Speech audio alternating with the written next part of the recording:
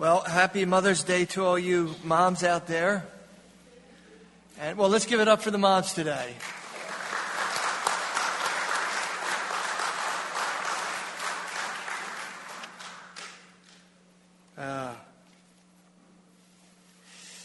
We are in Leviticus chapter 19, if you'll turn there. And of course, I always encourage you to be a student of the Scripture, so pull something out to write with.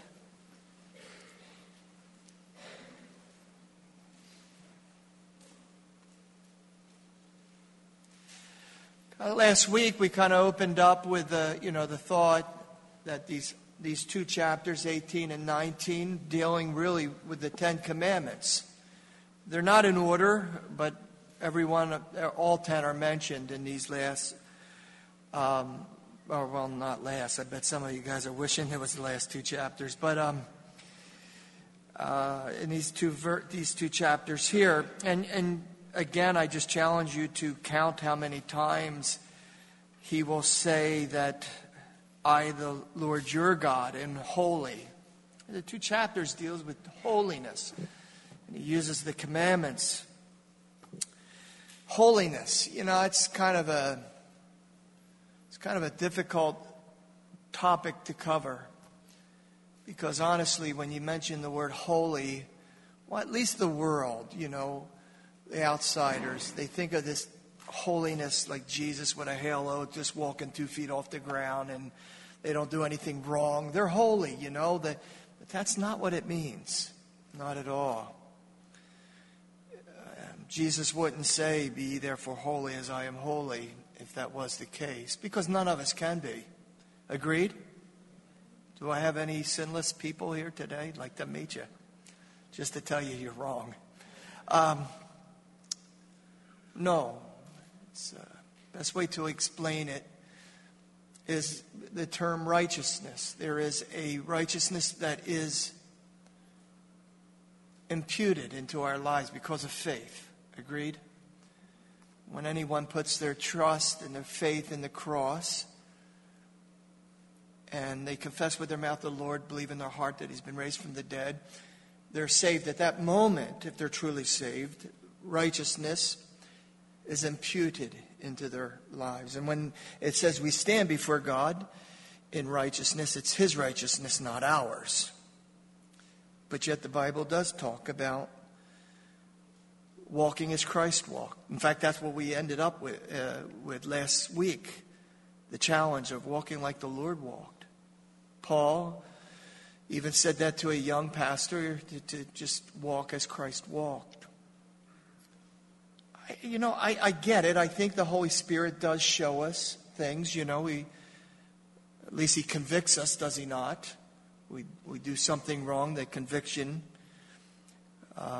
touches us, and then we purpose in our heart not to do it again. How many has ever been there? But I'll be honest with you. I learned more about righteousness and holiness, how to walk in this life, by studying the Scriptures. I learn more what pleases him by the Word. And again, I really feel privileged to be a part of this fellowship because there's so much love for the Bible. And I hear it. I see you carrying your Bibles in. I see you writing. Some of you are even challenged about memorizing Scripture, coming to me saying, what's right, what's wrong, Har? And I so appreciate that.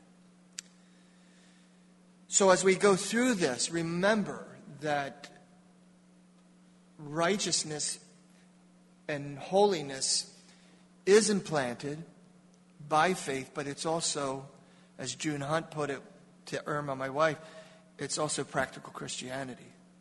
There's just a certain way God has called us to walk in this life. Someone once said to me, Harry, you teach a cheap grace. In fact, they left the church because of that. And I thought about it for a while because, I thought that sounds like an oxymoron, though, cheap grace. The reason I say that is because grace cost a lot. It wasn't cheap at all. Grace cost God his own Son. Payment was deep. We're just the recipient of that grace. Doesn't make it cheap. So I've learned over the years that grace gives the enablement to live the life that he's called us to live. Grace is something you experience. It's not something you really learn. Grace is when your eyes and heart are open up to the Holy Spirit and he shows you a path or a walk. You walk therein, and before you know it, you're doing things you never had thought you would have done a year ago. You've ever been there, Christian? Well, I don't know if I could ever love that person. That guy did me so wrong, man, you know. I'm trying, Lord, and when you stop trying and ask the Holy Spirit to do it through you, bam, you know, you find that you're loving somebody that a year, 2 years ago, you hoped you wouldn't share eternity with. Anyway, someone asked me at the first service, are we going to finish chapter 19 today? Let me inform you, we will not. And here's the funny thing. It was funny. It's funny to me. I go through this. I go through it. I get up around 5:30, and I'll go through it, and I time it. And I try to be very well organized. And I go, okay, I can do this. I can do this chapter with the time. I've never, ever been able, because I tell you silly things like that, and you're going, Harry, I just want to study the Bible. Just shut up and start teaching. Okay, chapter 19, verse 1. And the Lord spake unto Moses, keep your eyes in the word and follow with me, saying, speak unto the congregation of the children of Israel. Say unto them, here you go, you shall be holy. The word holy means to be separate. You shall be holy, for I, the Lord your God, I am holy. Now again, I'm probably repeating myself maybe a little more than I'd like, but I am, or I, the Lord your God, it's claiming ownership. The reason we live a lifestyle the way we do is it's because we don't really own ourselves. We're property. We belong to him. Wouldn't you agree, Christian? And he's got ownership. He gives the marching orders. Now, let me talk a little bit more about holiness, and I'll try to do this quickly.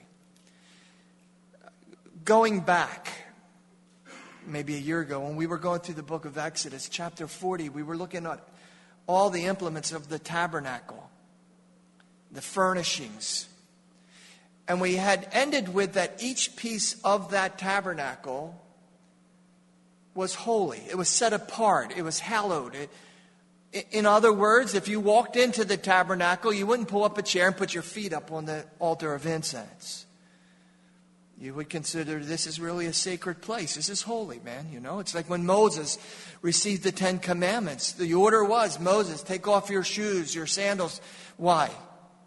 You're on holy ground. What made it holy? The Word of God. You're receiving the Word of God. It makes it holy.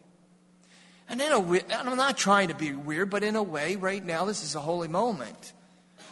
Because we're studying that which is holy and sacred, the Scriptures. And a lot of people, you know, they talk about the Bible as though it's a comic book or something. You know, they tell the stories as like, oh yeah, dude, did you hear? You know, I think maybe, listen, we need to, there's got to be a little bit of reverence to the Word of God when we read it. Well, why? Well, for one reason, in Psalms 138, I believe it is, he's taken his word and he's esteemed it above his own name. His name to the Jews was so sacred and so holy, they wouldn't even pronounce it. I had a friend in Israel, and when we would write or email, whenever he would mention the word God, he would always leave O out of G-D. It was embedded in him that you don't say God. It's holy, it's sacred. He takes his word and he places it above that. And I think, folks, when we read the Word of God, there's got to be, you know, hey, I'm not saying literally take off your shoes, but there's got to be a respect when we read the Word of God. Amen?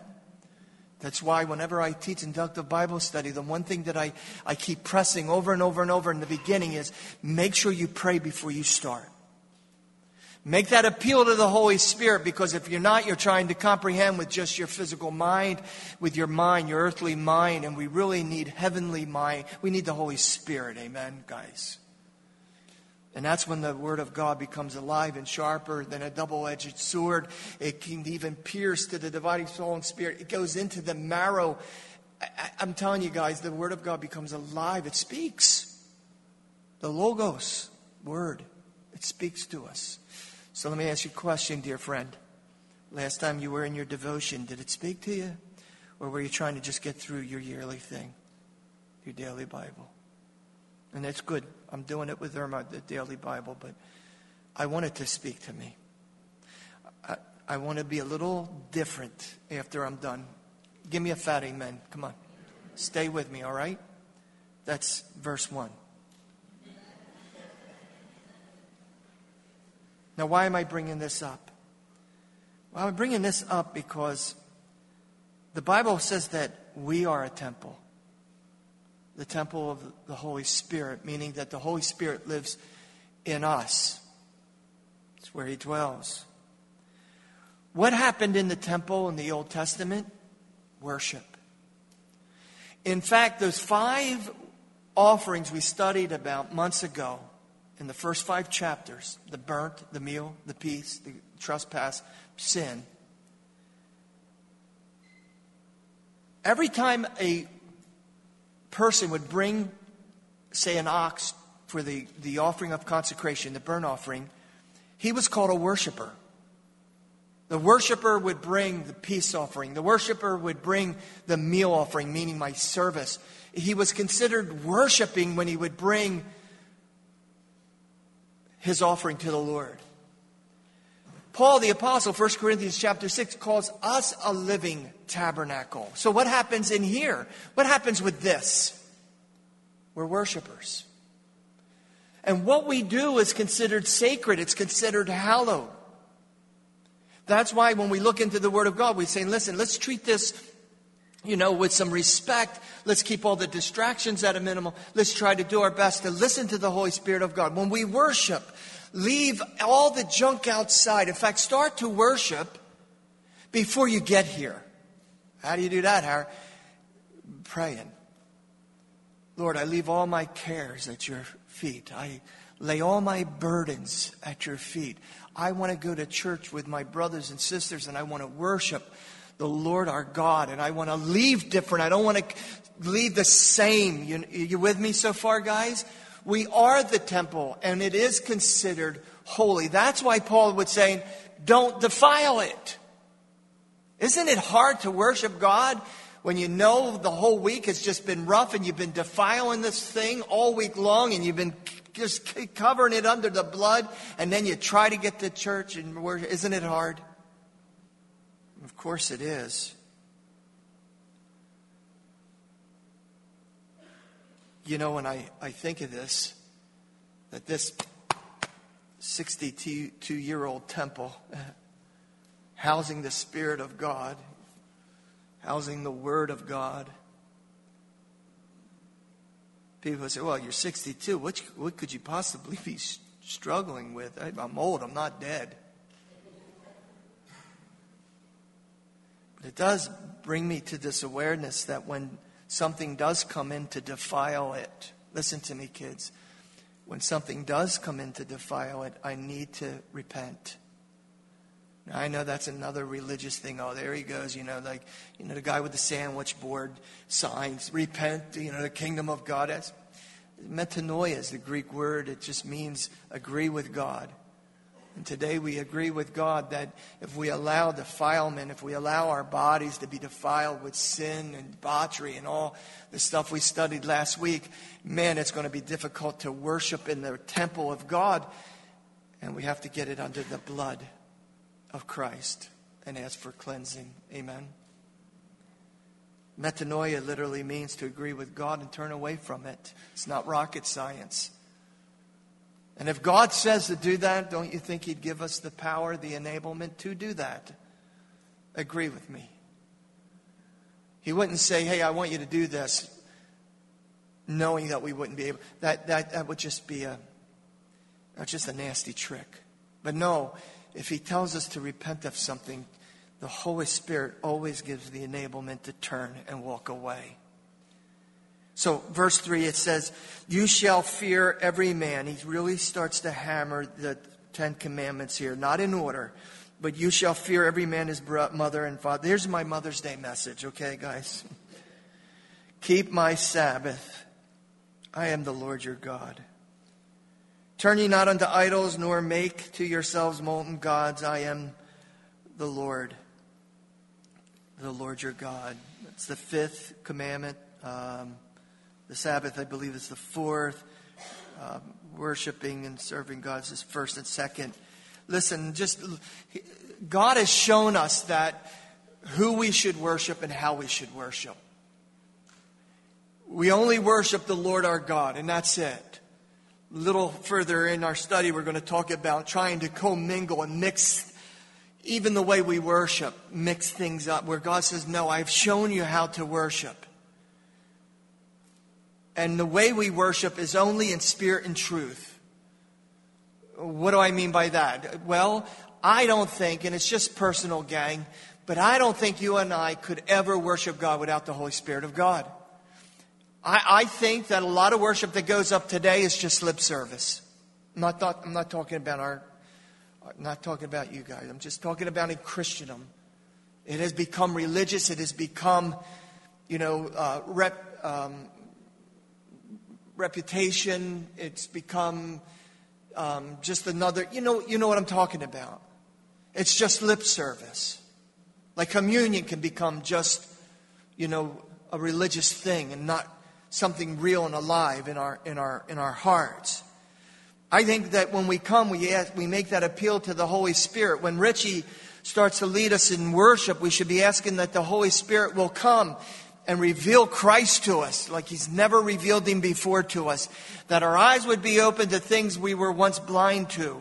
Our ears would be open up to things that maybe we were deaf to. Only the Spirit of God can do that. Maybe you're even here today and you're not even sure what on earth I'm talking about. But you can understand this, that without the Spirit of God helping you, you will never come to God. Never. And that troubles people. And it even troubled people back in the times of Jesus, because when Jesus conveyed that truth, that no man's coming to the Father unless He's drawn, that's when He lost the multitudes that were following Him.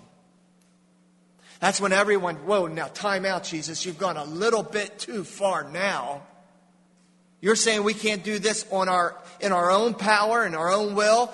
According to Jesus, no. According to Jesus, no man's coming to the Father unless the Spirit draws him. And I'll tell you what, that opens a lot of thought. How I pray, how I share the Word. I wonder how many people I bugged they would finally say, yes, I'll pray with you, just to get you off my back.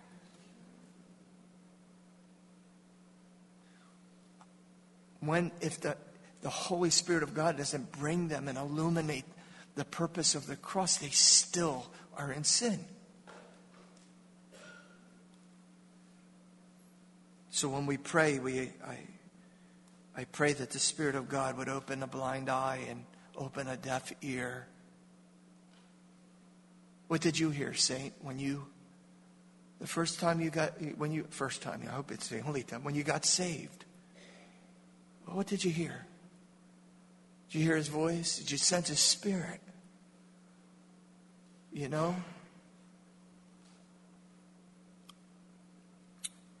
what? We're not given the liberty to worship God any way we want. We're not. In fact, it was J.R. Packer said, metal images are simply the result of a mental image, what I think. I remember I was friends with a pastor once, and I don't know how he got so whacked, but all of a sudden he's writing these articles about setting a room up in your house and painting it a certain way and having a dolly. What are those things you put on coffee tables? Them. And, you just have to have the right candles, and you have to have the right feel and the right, wattage of the light bulb. And, that's the flesh, gang. Paul worshiped in a prison cell one time. Prison doors were opened. You know what he said to that dear woman, the Samaritan woman? She goes, look, you might think it's on that mountain that you worship. Jews think it's that mount, but there's coming a time where people will worship God, but will worship Him in spirit and in truth. We are not given the liberty to do it any way we want. And that's what's happening to the church today. It's called the emergent church. You just get the right fog. I saw a church service with fog on the stage. Right light show. Let's entertain them. It breaks my heart because some of those, and there's usually a younger generation that's involved, and I realize, they're singing, but it's not worship. Well, let's move on, because that's not us. And let's say praise the Lord for that.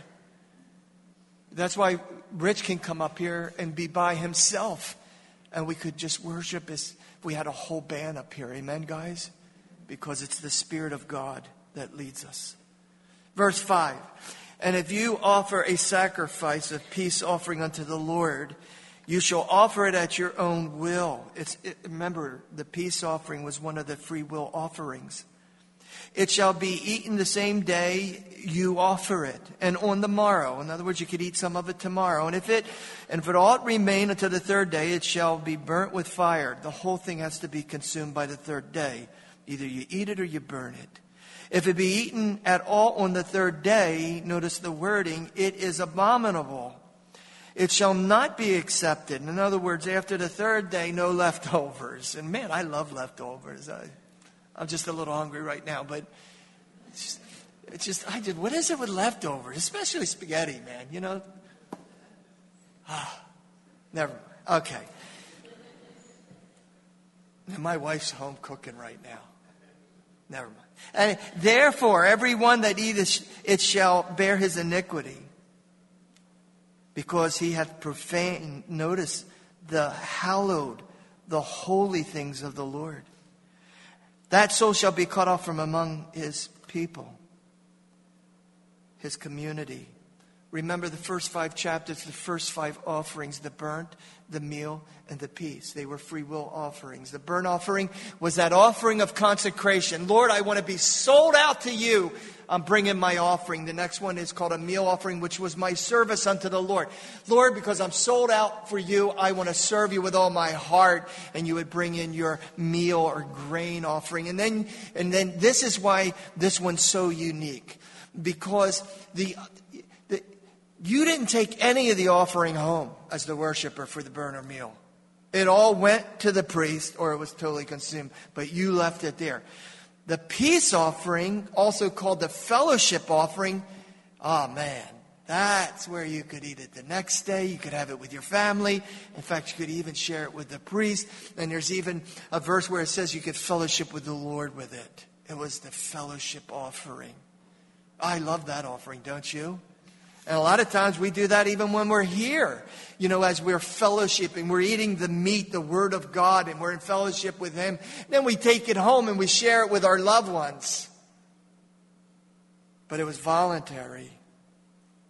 This is that offering where you would go and you would say, Lord, I'm so thankful and I love you and I want to worship you. But the question here is, why burn it?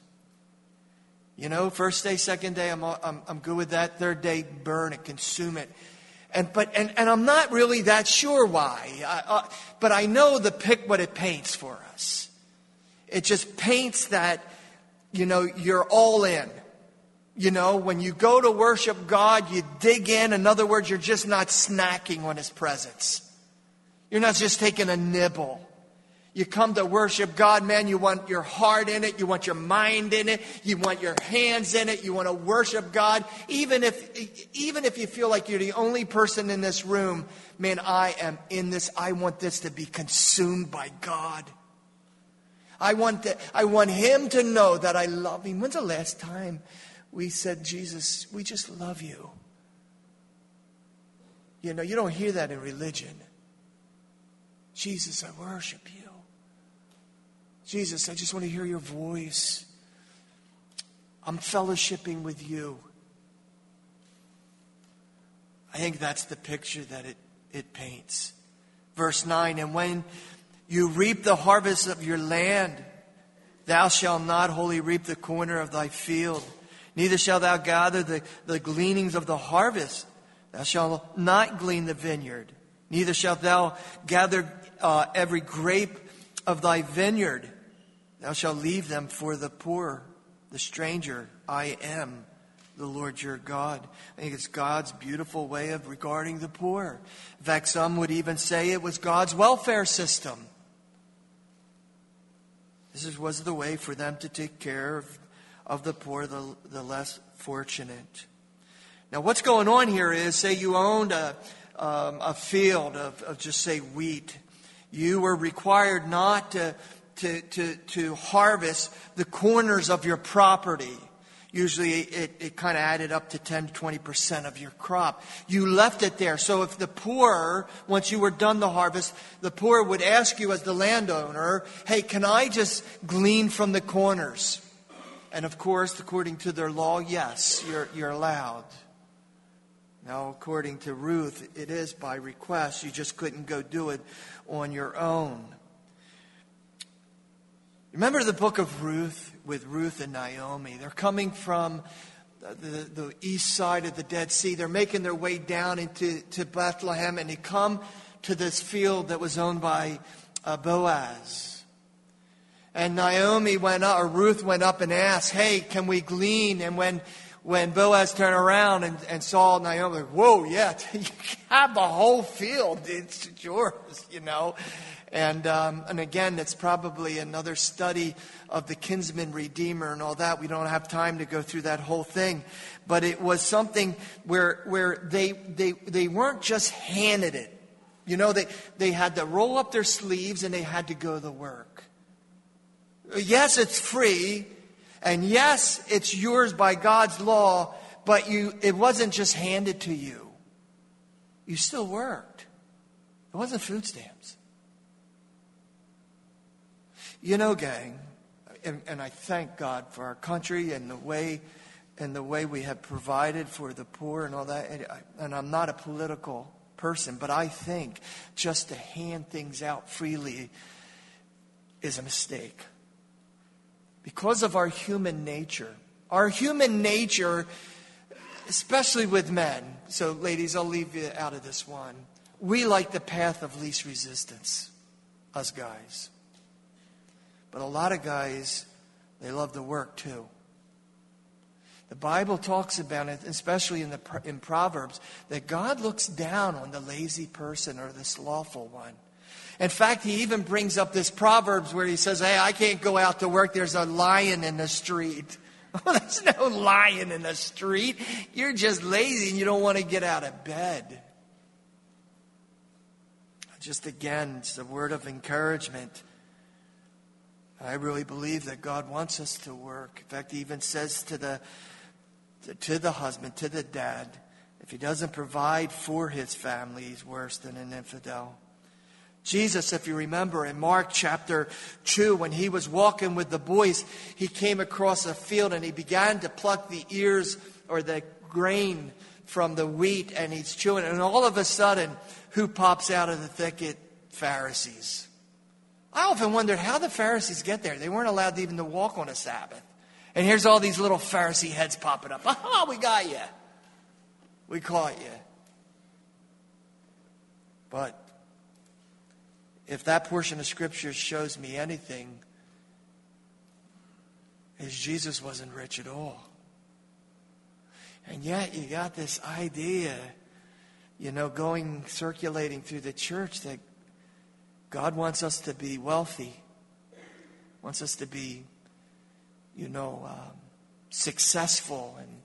And if you're not, possibly there's something wrong with you. Ever hear that teaching before? Someone once said to me, oh, that was during the health and wealth movement, and no one's really teaching that anymore. Oh, they are still hammering that. As long as a pastor can't believe God can provide, he's going to beat up the sheep for that. But I'll tell you something. Jesus has always provided for us, has he not? And I don't say this in a boastful way, you know me. But have you ever once heard me begging for money? Have you ever heard me ask you for money? I thank God that he put us in a movement where our senior pastor would say, if God guides, he provides. And the day I got to get up here and ask for money, let's just go out there in the amphitheater and have church out there. That's free. Look at verse 11. You shall not steal, neither deal falsely, neither lie one to another.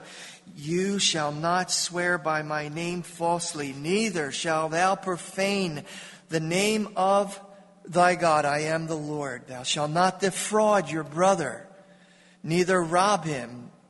The wages of him that is hired shall not abide with thee all night until the morning. In other words, if you're an employer, if you pay daily, you pay him at the end of the day. You don't say, hey, I'll give you your check in the morning. If it's weekly, you pay him on Friday. You honor God that way. He goes on and he says this, thou shalt not curse the deaf, nor put a stumbling block before the blind, but shall fear the Lord thy God. I am the Lord. Now I looked at that verse, and even this morning I'm thinking, my goodness, why would you have to throw that one in there? You don't curse the deaf. You don't mock them. They're deaf. They can't hear. They're not hearing. And so sure, you could mock him, say anything. Well, he can't hear you. Or to put a stumbling block before somebody that's blind so they would trip over it. Why would the Lord put something like that in scriptures for us? Well, because the human nature can be that cruel. Someone just sent me something the other day. Said, Harry, I think you should look at this. And it was this young girl. She looks like maybe 14, 15 years old. She's in high school. And there's like 5 or 6 girls just beating her to a pulp. Just all at once, not one-on-one, kicking her in the ribs, hitting her in the head, throwing things down. And it was just one of these frenzy of bullies and just going at her. They interviewed the father. The father's crying. They interviewed the mother. They can't believe that humans can be that cruel. There was a time where kids thought it was cool just to stand next to somebody and when they weren't looking, hit them as hard as they could. I don't know if you've ever seen this on the news, but there was one incident where this young man hit an elderly man and killed him. Just cold-cocked him, just knocked him right out. And you saw the guy die on the streets. That's how cruel the human nature can go. And I've seen it. As a police chaplain, I've seen it. As a pastor, I've seen it. Bullying isn't anything new. I know right now it seems to be brought up to everyone's attention right now for the media and all. But let me tell you something. You were doing it when I was in school. You find the weakest kid, the nerdiest looking kid, and then you picked a fight with him and you just pummeled him. And isn't that, human nature can be so cruel. Human nature can watch somebody starve. Listen, kids, listen, there's no condemnation, but listen. The human nature can watch somebody starve to death and do nothing about it. How can we do that? How can we sit back, let children starve to death? Single moms struggle. Why are they struggling? Because the human nature can be so desensitized. Just banking on, well, the government will take care of them. We live in the last days, guys. We're to be salt and light. And James says pure and undefiled religion is to look out for the orphan, to look out for the widow. That's what we're called to do. Not to build fancy churches. I want to put a sign there. I'm telling you, I'm going to do this one day. When you walk out, you're going to see a sign. You are now entering the mission field.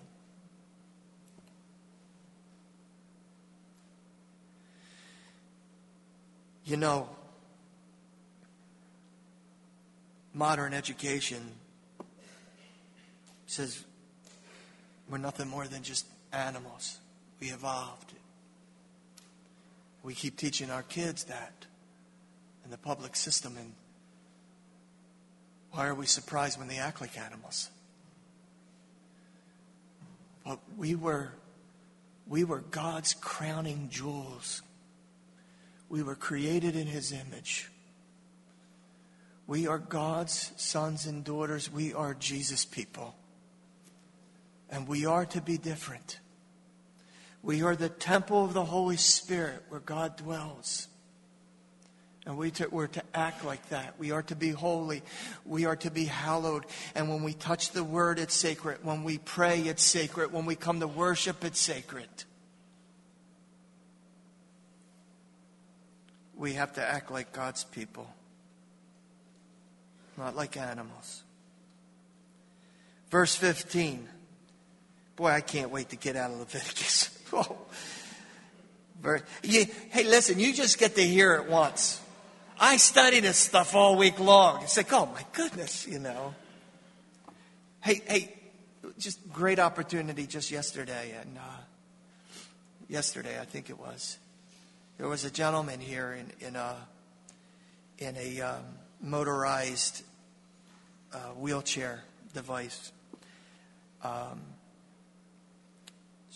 He looks homeless, and kind of had maybe one or two more than he should have, if you know what I mean. And he didn't smell like Old Spice, trust me.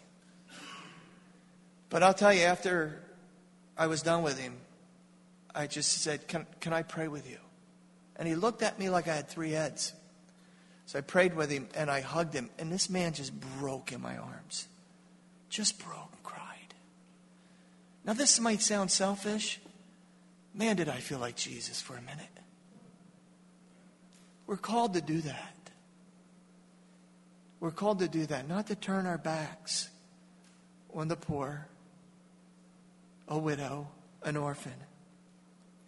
You with me, gang? You shall do no unrighteousness. Verse 15.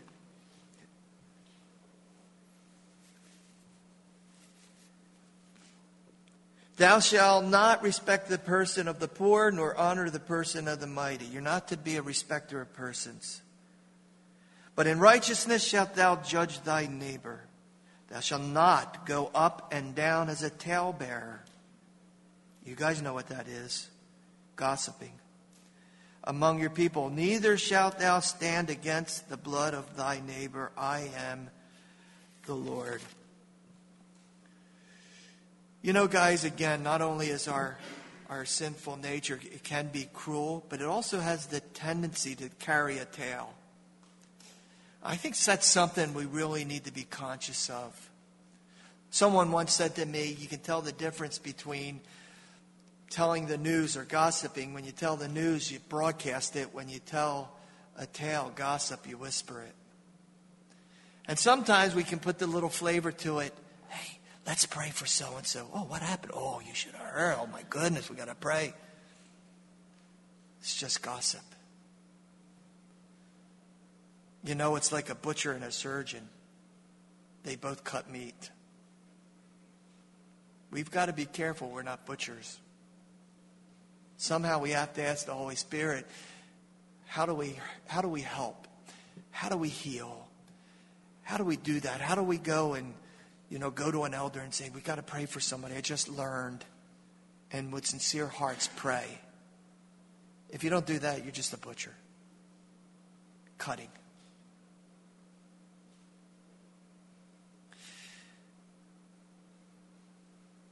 You know, at the end of verse 16 again, neither shall they stand against the blood of thy neighbor. Let me paraphrase that for you.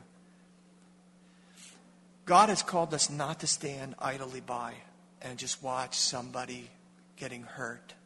And I don't mean like physically confrontation. I mean, just how do you just stand by as a Christian and just be idle? That's the challenge God lays out before us today. That we are to be active as believers and help where we can help. That's why I love the critical incident stress management team I used to be a part of. It was when we did 9/11, to sit at someone's desk, to hold a hand, just to listen, to give an ear, not just to wait for someone else to do it. Verse 17, thou shalt not hate, please. Thou shalt not hate thy brother in thine heart. Thou shalt not in any wise rebuke thy neighbor. Thou shalt not suffer sin upon him. Thou shalt not avenge, nor bear any grudge against the children of thy people. But thou shalt love thy neighbor as thyself. I am the Lord. You know, we have the tendency actually to nurse hatred.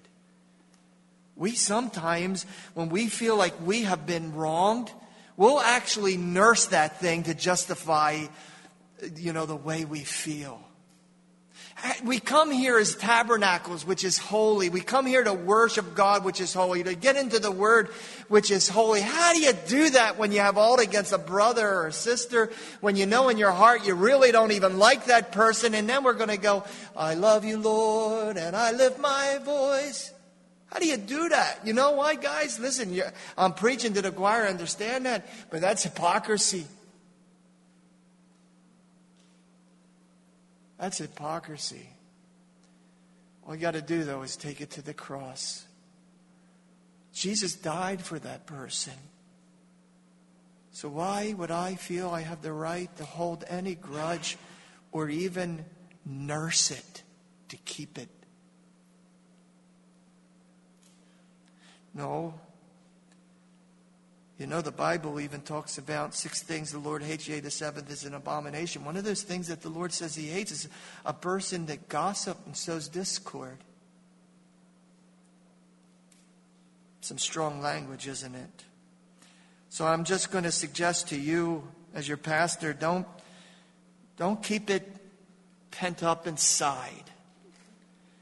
Don't hold a grudge. Don't passively or aggressively have a cold shoulder towards anyone. Sometimes it's just laying it at the feet of Jesus because the person won't accept apology. But then there's times where you just got to go to that person, and you just say, listen, who am I? I'm just so sorry. And we have to learn to ask for forgiveness. It's just saying you're sorry. It's not repentance. I see that in marriages too. Sorry, honey, I shouldn't have said that. Yeah. I think it's always a good practice to actually ask your mate to forgive you, just like we ask Jesus to forgive us. If we don't, guys, it's just going to lead to another emotion, and it's called hatred. And my goodness, I've seen hatred destroy so many people. It's destroyed families. How many of us know families that they're so dysfunctional now because maybe one or two, but there's hatred in the heart of one family member, and the next thing you know, there's no more Thanksgivings together. There's no more Christmases together. They're fighting with each other. I've seen churches split because one or two, somebody's got hatred in their hearts towards another brother. And when there's a little leaven, there's a lot of leaven. It leavens the whole lump, and before you know it, the whole church is sin sick. Just have to get it to the cross. Can't harbor it. Look at verse 18. Do not seek revenge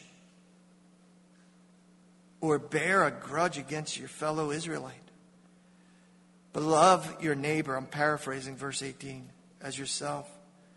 In verse 19 he says this. He says, you shall keep my statutes, my word. Thou shalt not let thy cattle Gender, and means don't mix with diverse kind. Thou shalt not sow thy field with mingled seed. You don't mix the seeds together. Neither shall a garment mingle of linen and wool and come upon thee. You know that he's saying, I don't want you to commingle livestock. I don't want you to commingle seeds. It's called the principle of separation. And you know what, gang? There's some things in the Bible that I get, and I mean, it's perfectly clear. But there's some things where I go, now, why would that be in there? What's wrong with, having wool and linen together? It's not hurting anybody. Why not plant a few plants together as long as they're not choking each other out? It's a principle of separation. When it talks about the seed in Matthew chapter 13, the sower went and sowed seed in certain types of fields. Guys, the reason why we don't commingle different religious systems together is because we won't be able to worship spirit and truth. We can't take a little bit of this and a little bit of that and a little bit of this. Let's mingle it together until we find something that suits our fancy. No, God doesn't mingle that together. Did you ever see that little bumper sticker people are sporting around now? They got a cross on it, and they've got different religious symbols all the way across. And the idea is, hey, let's just all get together. We're all going to worship the same God eventually. That's not true. Thou shalt worship the Lord thy God, and only him shalt thou worship. And the only way to worship him is through Christ.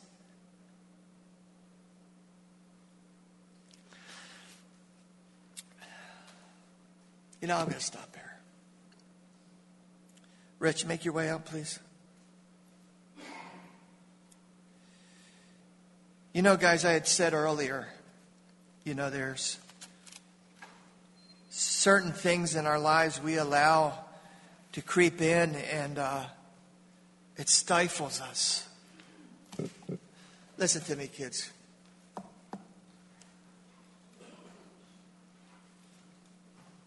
Biggest concern personally that I have, that something's going to get between me and Jesus. That I don't have the liberty just to worship Jesus any way I want.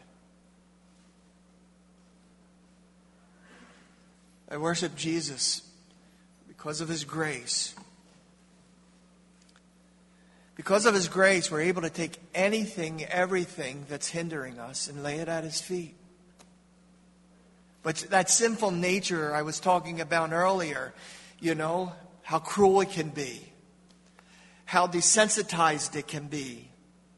I've seen guys that have, and gals that have been walking with the Lord years and years and years, and they coming to church and going home, it's just a routine.